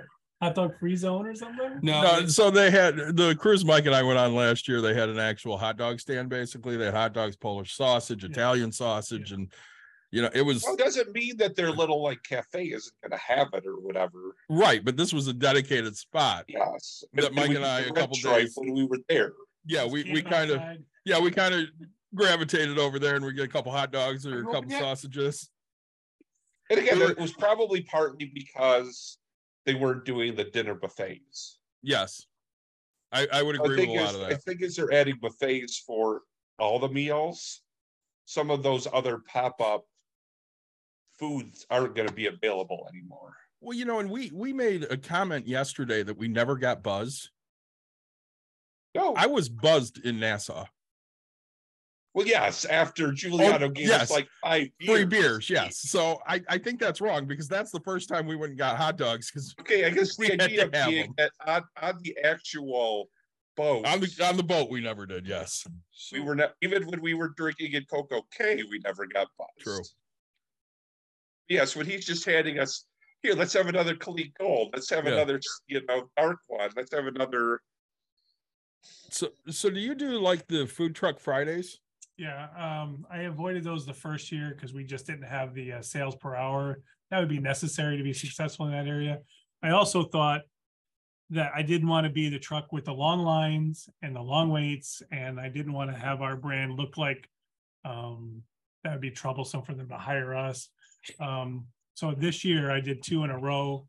One was I subbed for somebody, and then I was invited back for the second one. It's literally across the street from my house in our city. And that's where I kind of got the bug. I was like, how do you run out of food? It's a food truck. You had one job. Right. Now I'm learning after 2 years, you're supposed to run out of food. Yeah. That's a food truck business. So that's And- your goal. So Yeah. I You're not selling know. as much as you want if you don't run no, out of food I just today. I could write about. It was like a badge of honor to Right. go home with ingredients. I'm like, now I'm like, oh, it's Right. only a tomato is only good for 3 days. Yeah. What? Well, that's the entire thing when you talk about like, and I mean, I understand like the Reuben one is going to be a lot of, pre-cooked, refrigerator stable meat and things like that. You're not going to have like, raw, beef or pork or whatever it may be. So you're not going to deal with, those you could freeze and stuff like that. But yes, you're talking about, yes, produce is only good for a handful of days once it's purchased. And, cheeses, if you store them right and But there well is sealed, they're regulations good that for. we're just gotta follow. And so when you open up processed cheese, it's certainly got a better shelf life than a brie or a Yeah. open pepper jack or something like that. And are you a cheese connoisseur now? Negative. Say, Nope. And I actually, I would say that I probably will never get more sophisticated in my taste buds either. There's a certain point where you just go, okay, it's a necessary part of the business, but it's not one that I choose to enhance. I really do like the hideous foods. I mean, pizza is my jam, and barbecue and tacos from probably the dirtiest truck in the world. You That's fit right in with us Mexico because you know best what? tacos. Simple food. Give me. I mean, well, I love goat cheese, so that's why I think that goat cheese, grilled cheese you were talking about and feta and stuff like that. But like, I don't like the, really stinky cheeses. I'm not a huge fan of any of the really like weird like blue cheeses that are just like so strong that you basically feel like you're eating a gym sock when you bite into them. But I mean, like, I love like provolone and Munster, and some of those are like my favorites. And There's hope. I mean, I do like sharp New York cheddar. I love like sharp one of the New York cheddar nastiest, too. raunchiest smelling cheese in the world. And Limburger, is that what it was oh called? yeah, it's nasty too. Yeah. Yeah, it has a bad stink. Yeah. I got extra credit for eating a piece. So making a sandwich out of that could be that's when we're like, okay, time to sell it. They would be able to smell you Exactly. like once you got within like 20 feet of the Not just being cheesy, but being stinky. Yeah, stinky cheese. Give them the old stinky cheese. All baseball references. So you bought and started during COVID. Yeah, absolutely. He's like, yeah. Yes, I did. So I came off a FEMA deployment as a paramedic. I was in New York City for a few weeks and came back and started our season and operated through COVID and then through hypo COVID and now obviously post COVID. And it was an interesting time, but remember it, right? That's when you started the business, incorporated during, 2020. No, that's and so it didn't scare you, I guess, during. No, again, what I have is this drive to take my church mission domestically, not go internationally, not go out and go to Egypt or Africa to spread the word. And so I just thought this is where I'm supposed to be. The business is easy to understand. The barrier of entry to work in it is pretty low. And I had administrative abilities, and I also had the ability to interpret lots of paperwork and drill it down to a policy or procedure. And so taking all that experience, this business is a lot easier to have gotten into and never had any fear or uncertainty or doubt at all. And that's probably a good thing. Maybe in the long run, it won't be a good thing, but we'll see. I mean, you never know until the end, right? Yeah, that's right. Now you mentioned you have 16 to 20 something employees. Yeah, between the two trucks. Yep. If somebody wants to do this, how do they contact you? How do they apply? They'd go to our website. Our website is strictly a web page. It's got a static contact us page. All of our employees have come to us by word of mouth, or I knew them and they just wanted to be part of the cool places that we go. But if you go to collarbrasssolutions.com, it's a contact us page. If you reach out to me by social media, Facebook or Instagram, we certainly would make sure that you get onto our team. And just as early as today, I met with somebody, they thought it'd be interesting. And I said, then do a shift. Yeah. Do a shift, see what our culture's like, see what our environment's like. If you like it, this is the pay plus tips. And you just sign up for shifts and now you're with us. There we go. We don't do a lot of screening. I know that people are going to have different backgrounds and things like that. And I think that that makes it kind of cool. Is there a weight restriction? Yeah, you gotta make sure like, you don't I gotta find out if overbalance I'm the gonna answer truck this in question one- right. One it's going direction. to come up. But you only have about 28 inches. Yeah. of like your personal of space. the working area. Yeah. Because there's equipment on one side and the other side. And I lose a lot of battles. Yeah. Because if there's two of me, we're into each other's business. Yep. So you would cook and you'd have no help. That's it, man. You're a cook, and that's what you You're a do. cook. Okay. In the event of a fire, you would get out first. Oh no, crap. Okay, so which is no, honestly, that's not who I am as a person, right?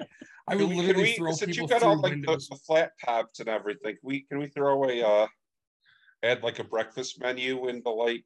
So everyone thinks that it's kind of like a restaurant where you can add or remove items. Your menu. Oh no, I know. Yeah, it's fixed. Yeah. So I have done pancake breakfast, and that's probably the most fun I've ever had in the back of my own truck. But it was for a private event, and we were doing 32 pancakes every 5 minutes, and that was fun. But yeah, Fun. And you might be able to do that, like I said, as you get into like those more like charity type situations. Yeah, and it was a Because then neighborhood you're not association, governed by. temporary kitchen license, and I got permission to I serve mean, something because up on my own. I do pride myself on being a pretty good, eggs your way, type guy. Oh, like a short order cook, right? When Mel, I have space to do it, I'm like, oh, over easy, gotcha. So I have to jump on this for a second because he just said Mel, and I know only 3 people here know what the fuck he's talking about. I'm 34. You know Let's talk Mel? about MASH? No, Damn it. Alice. Yeah. Mel was the cook. Vic Tayback. From Yeah. Alice? What is Yeah. Alice? Alice was a Server. sitcom on Yeah. TV. Yeah, Really? mainstream. Yeah. She was a waitress in the had diner. flow. Mel Flo was said, the "Kiss cook. my grits." Never hear the terms? Kiss my Because my grits have heard that, but like, Yeah. oh, I've never like I watched loved Alice. So many shows, huh? Yeah. This surprises me. So, say you're talking We're about not even pancakes. talking Alice, the housekeeper from the Brady Bunch. The Brady Bunch. Yeah, right? no, not her. Say, No, in between. my wife's grandma was the cook for camp that we were both counselors for, and she did this for years and years. I mean, 60 years of her life type thing, right? She was the cook, or 50, I don't know. But so then she was getting older, and so I was like, all right, hey, I'll step in. And so like I'm doing pancakes one day, and like I flip, and then I flip, and she's like, you never double flip a pancake, and blow. And I was like, Oh, man, like I have had your food, okay? Like you are the most white generic lady. Like, and so I'm getting yelled at about the pancakes. pancake So like actually, now for the first flip, the pancake actually tells you when it's ready. it does like When the it starts bubble, bubbling, the yeah. bubbles and all that. Yeah, but like It's 50 dots, I was told. And then 50 dots. Say, I can see if this, you're right? really Like, skilled, you got the when- long spatula, you can flip like 3 at a no, time. this was. I mean, granted, this thing was great. But right, so I'm on pancake duty and just blah blah blah blah blah blah, and then I'm sitting here ladling out things. And I'm getting yelled at for helping, which is always my favorite to do. Right, like when you volunteer, get yelled at, like that's when you know you've made it in life. Okay, I'm getting attention. Grilled cheese should be about the same. There should only have to be one flip out of grilled cheese. No, see, the problem is, and your grilled cheeses were great. I am just the most picky person you've ever met. In theory, I want to hold my grilled and you cheese just hit above the heat. I want it to melt all of my cheese, but I don't want my bread to actually get colored. So That's weird. I want one Microwave bread almost. like how is if there Gross. was a way to like have melty like I don't like liquid cheese melt like Just get some Velveeta and throw it on there. right, but like Cheese I want whiz. really melty cheese with white, light, soft, Yeah. squishy, Wonder nummy bread. bread. I See, want my that thing My toasted. idea is I'll do sourdough, but like I don't want the crusty. Like normally people want that crunch. And I'm Yeah, like yeah. like when I kind of make like a brown, maybe kind of some Nope. of the where your beard starts. Nope. Built Nope. not from the like down, but as you get closer to the base. if you ask me how I make my And Sunday cheese that when breakfast, you pull it apart goes sweet. Like that's what I sticks want. Just together like that. The stretch without the crispiness. That like, but I also do that with my toast and jelly. It's just warm bread and jelly. Let's just be honest about this, okay? I want lightly done. I'll take a little brownness if I have to, but like I don't want that crunch. You're my brother. Yeah, This is exactly how my brother just was. you know, honestly, just give me a PB&J and we'll just call it a breakfast sandwich. But so gosh, we're hitting a So basically, million put questions. a Uncrustable on a frying pan for like 10 seconds aside. You get it. So where do you store your truck? I share a kitchen with trucks. a barbecue kitchen. With It's a catering kitchen that has a second company there, and that's where I park. It's in downtown, and I have designated parking spots, designated storage, and refrigeration and freezer. Also, and one of the ideas, besides, so of course, me being who I am, I was like, man, I kind of want to do a food truck. Mhm. And then I was like, you know what? I don't want to do a food truck. You know what I want to do? I want to hold food trucks. So, what do you think about my business idea? This is a quick pitch. Basically, I want a building that's got like a ghost kitchen, so that way people can get their pre-approval, so they can cater, they can do whatever. Yeah. I'll host freezers that will have, you can put your padlock on. Yeah. Store all your stuff, and then I also want to have a storage facility to where everybody can just kind of put their food trucks, so that way you have a gated community aspect of things. You drive through. I'm gonna have a drive through, so that way you can go into your freezers, hop everything out. Everybody does this. You have gated little areas of what hey, this is your business, this is your business. It's not all one. Yeah. And then you also still have this this restaurant, or this kitchen, so that way it passes code for when people are like, hey, yeah, the city has to come see where we actually have our designated kitchen. Yeah. That's what I want to own now, and I think I'm going to own it in Ottawa County. So I Or think you can also use it. You can also do as like a test kitchen. People could be like, I want to, Yeah, you could rent out time. test something. I want to get rid of tomatoes are out of season, so we're going to get rid of the tomato and goat cheese, and we're going to go with more of a winter vegetable or whatever. Yep, I think it makes sense. And there is a concept kitchen down running the same way, and they'll charge a rent to park and plug in, a price to park, plug in, and have some dry storage, and then park, plug in, some storage, ice access. You know what I mean? You can scale it out. But Is that in Grand Rapids? yeah, Really? South. Yeah, it's in Wyoming. In Wyoming, even. In Wyoming. That's your area, You know Nick. the area? Or- Yeah, Michael in 28th area. No shit. Yep, yep. This is literally around the corner. Yeah, and By the firehouse? I mean, it's gotta be. Anyway, Yeah. you know the name of it? We can say it off there if you want. yeah, I don't know the name of it. Okay. But I explored it in the beginning, thinking, well, if we went all year round, but the price point, it's gotta make sense. 100%. That's another in- thing. You're not in making food- money when it's Yeah, in food business, there's not a huge markup. People think that there is naturally, but there isn't. No. So then you're stuck with if your rent's say $1,000, you divide that by the platters, and you're like, okay, how do I get that back? and that's, I think, the problem with people, right? And David and I have this fight all the time. Is he's like, hey, I want employees to have a higher wage and stuff like that, but just for your truck, I mean, you have the purchase of your truck, right? Which you need to make back. Someday. Now you have the maintenance cost and things like that of that truck. As you said, it's $500 just to get a tow. And sure, it's not the employee responsibility, but it's a budget that you have to do. Yep. Storage. Let's say it's $1,000. I mean, storage is expensive, right? You have to front all the cost of everything. And then, so like you have all the cost ahead of time, and then you start officially making towards money, right? Like Initial investment. you're paying X amount per dollar every hour. And then at the end of the day, you officially finally, hey, I'm 5 hours into this 6-hour shift, and I finally get to make my money, right? And you're hoping that you're busy this entire time. Yeah. Um, The numbers are easy to understand as long as you track them. And just like any other business, it's not that unique.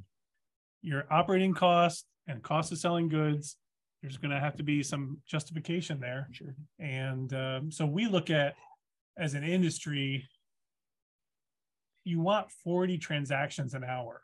60 is really good. Some trucks can do 75 to 100, depending on their, like an elephant in your truck. I don't think that they have a problem hitting 60 units an hour. Man, it feels like those lines take forever, and they're going to do. They do, but if you think every But minute, one a minute, yeah, that's one's pretty going good. out, and sometimes 3 go out at once, and so that you Yeah. start to figure that out. You just If have you to do 60 stopwatched for it, one. Yeah. Yeah, if you stopwatch it, you just say, okay, well, it's 60, and if the plate costs $8, 8 times 6, okay, that's $4.80 an hour. Now back up, staff, breakdowns every 400 miles, whatever the numbers would be. Sure. And then food is not marked up as much as it's increasing, so you got to keep track of that stuff too. So I say $100 an hour. People are like, what? Yeah, it's not just a human. Yeah.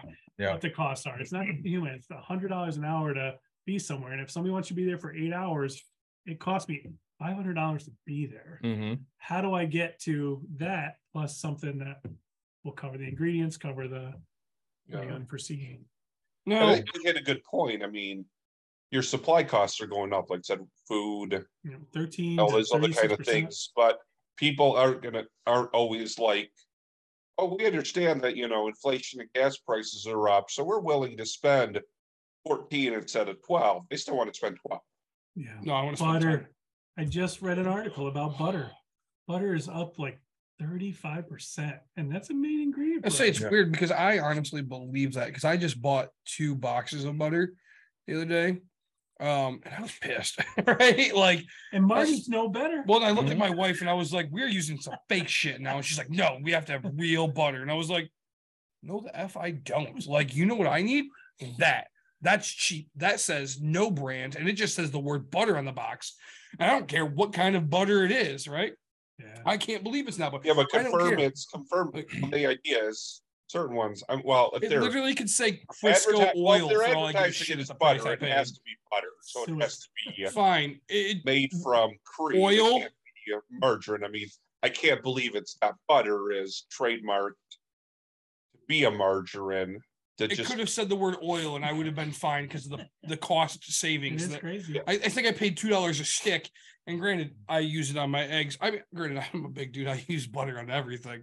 But I get what you're saying. Like, I mean, 35% increase. And that is, It's, I mean, if you're not buttering your bread, I'm out. Like, let's say. If you look at it, everything. I mean, it's like I said. I mean, butter is again a product of cows. So if they're using more for just regular like cream or half and half or milk or whatever, that's less that they can use to make butter.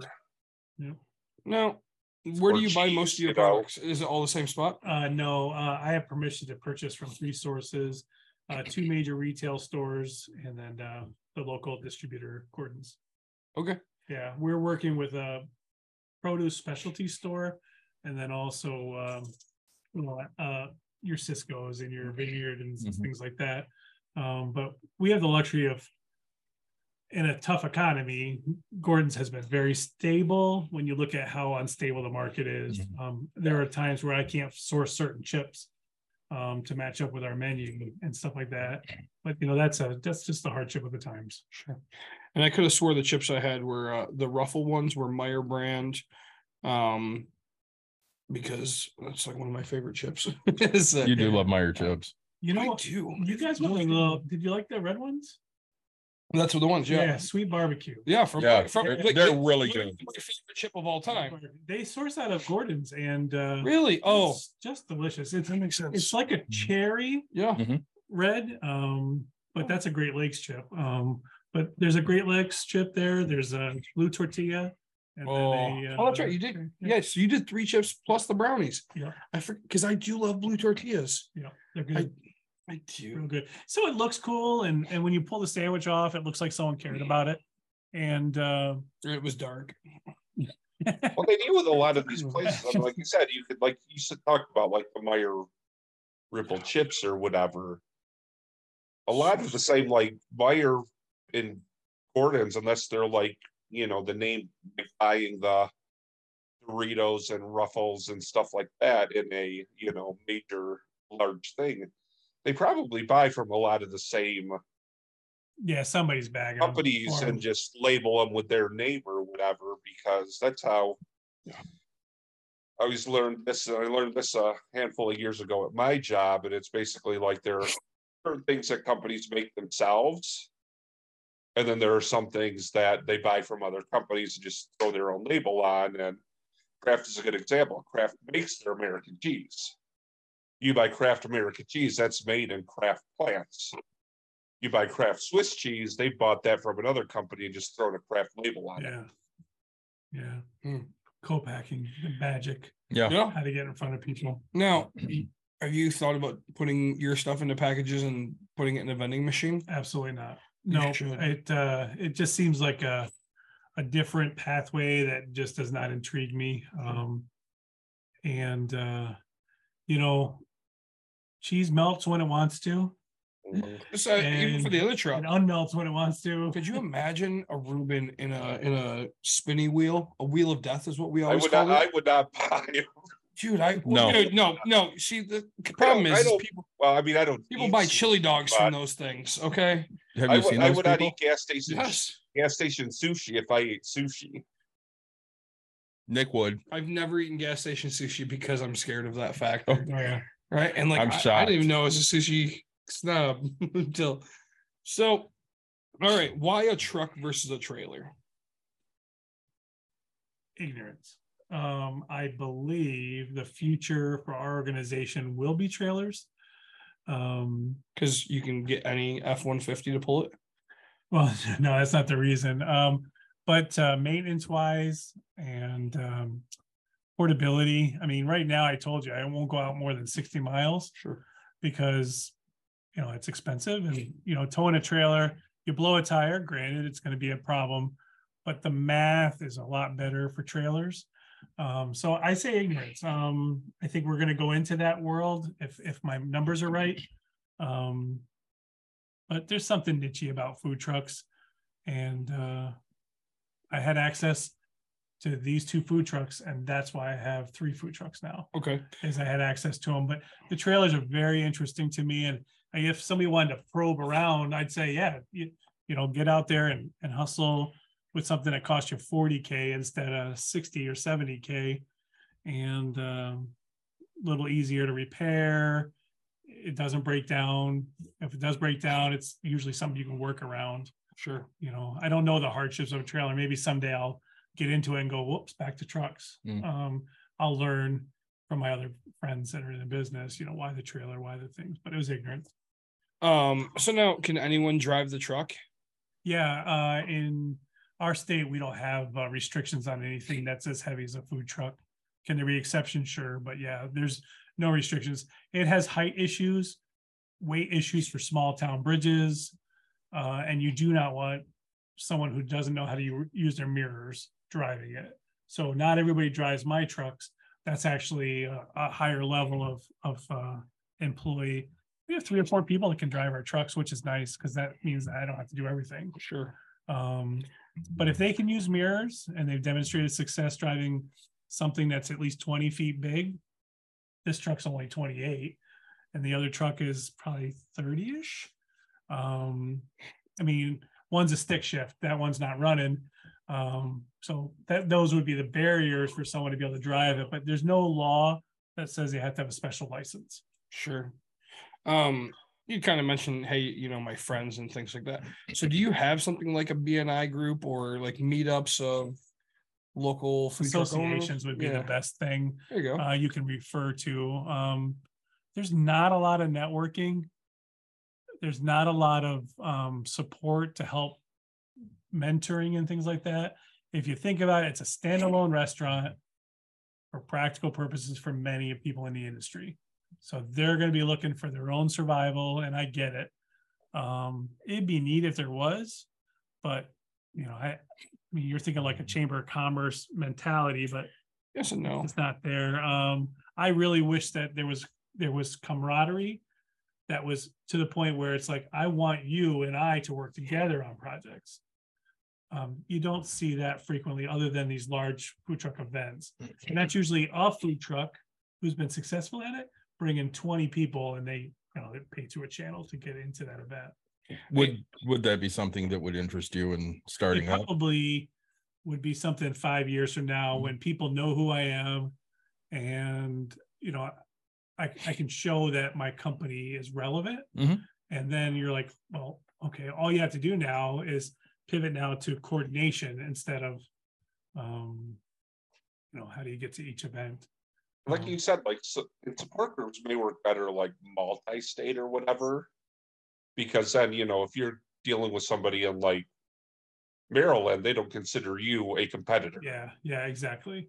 But I wish that we would advocate for each other, and I wish that the associations might say, you know what, the city wants to make this rule for food trucks.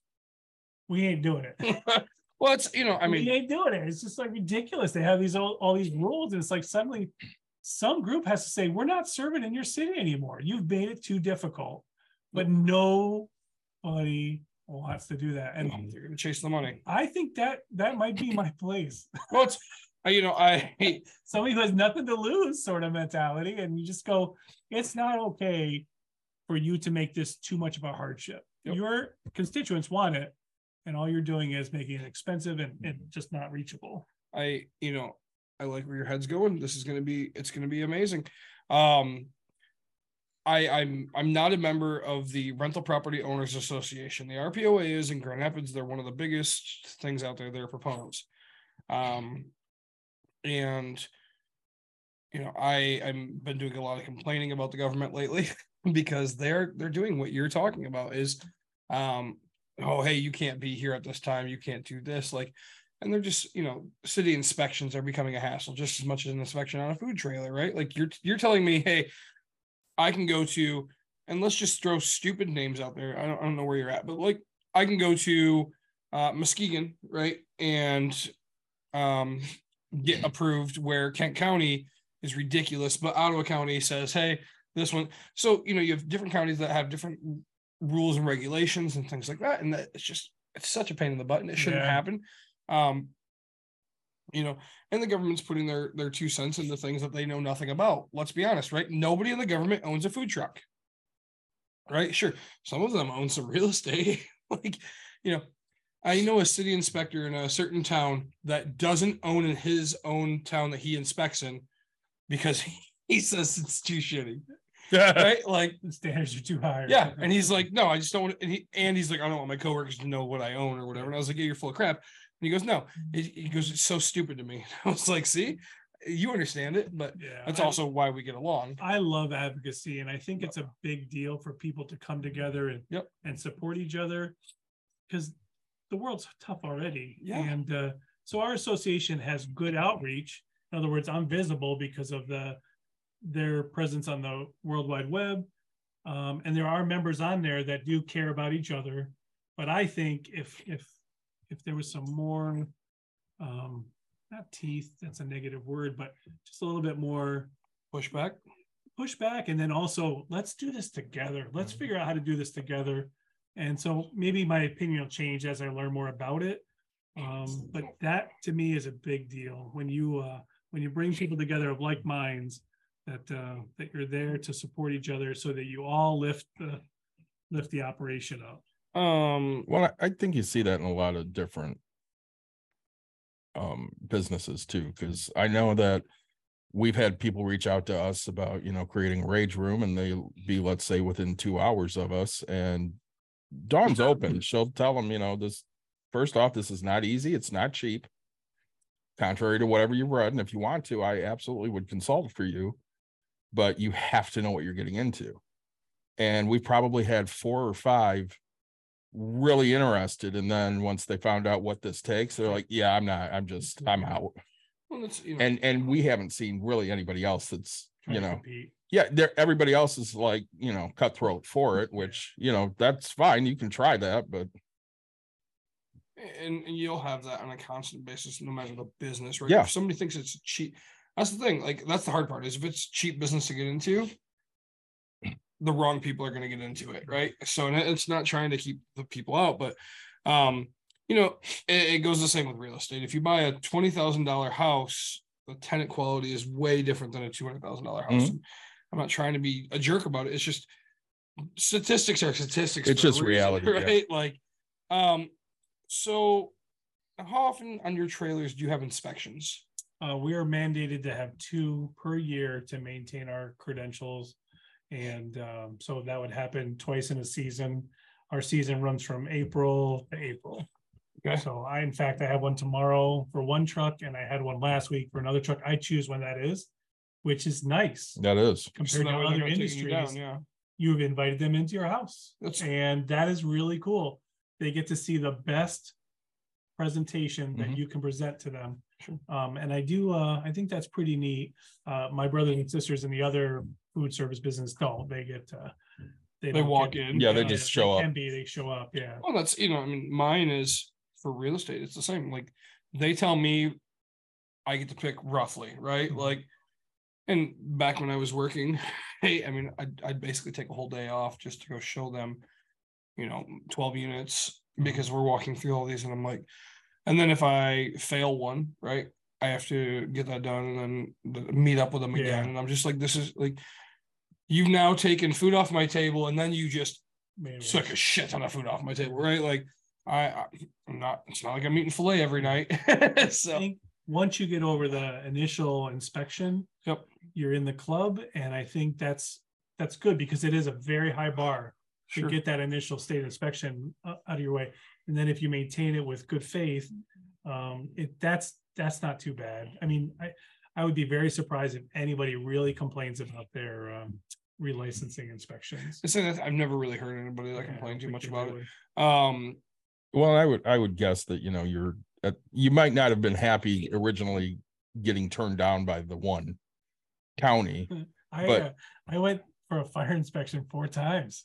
Wow. Miserably unsuccessful. Well, I got to imagine now that it worked out kind of the better way because it's as strict as it can be. So, you're good. Yeah. And so, now that I'm you're past it, right. It feels not as uncomfortable, but yeah, that was not a fun time just to feel like you could not please the system. But in the end, we're better. We've held you for quite a long time. We've asked you probably 1,000 questions. You just don't know it. Now, I know the most important question. What's that? Because I know we didn't get to all the questions. If we wanted you back, is that a possibility? I'd love to talk more about this business. Okay. You just got to recognize that the container's only half full. Yep. And it's only as full as I can make it with my limited experience. But yeah, if anybody has any questions, they can always reach out to me online. They can pass it through the Collar Brass Solutions, send me an instant message or Instagram, Facebook. And then of course, collarbrasssolutions.com. And, that, really could be the way that we serve each other is that you share information back and forth.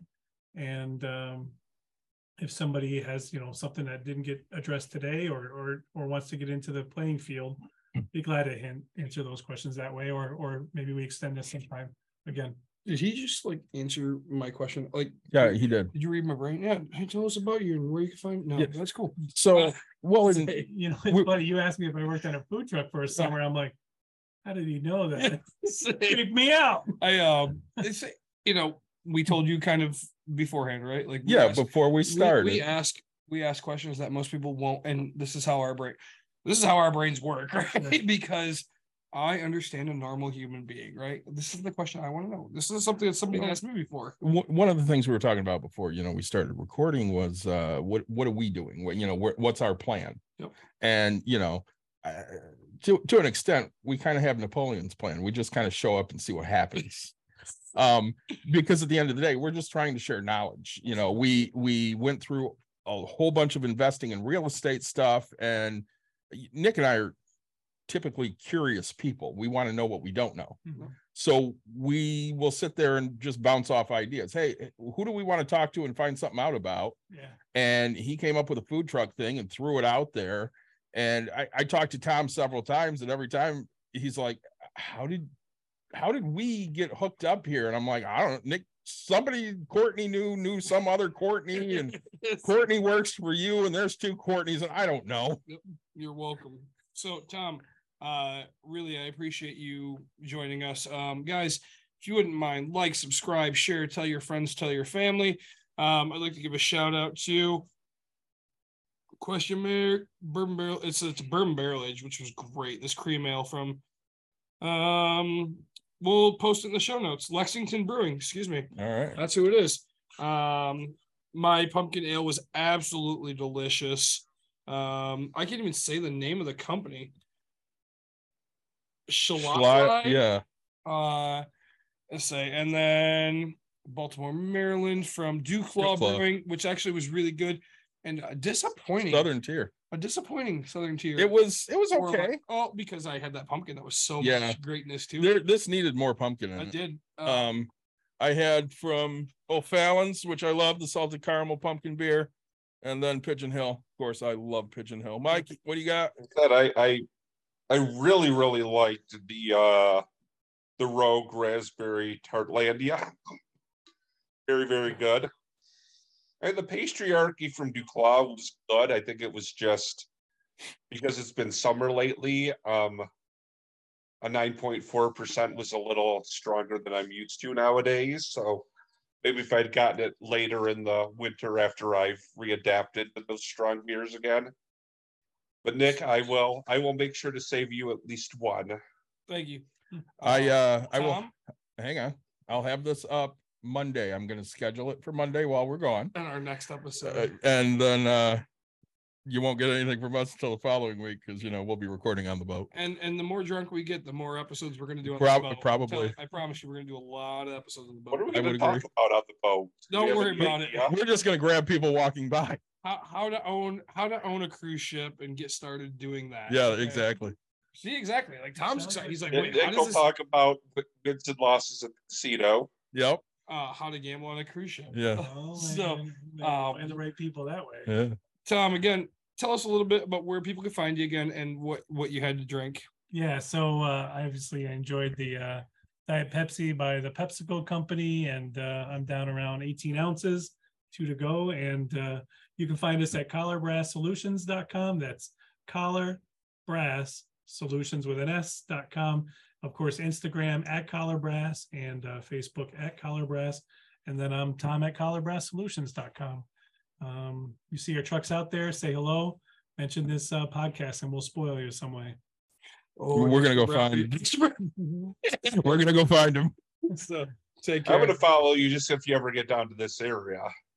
Well, I think that's very possible when we look at how our business will grow. I look forward to taking care of you. Good. All right. Thanks again for joining us, everybody. We'll be back with you live in a couple weeks.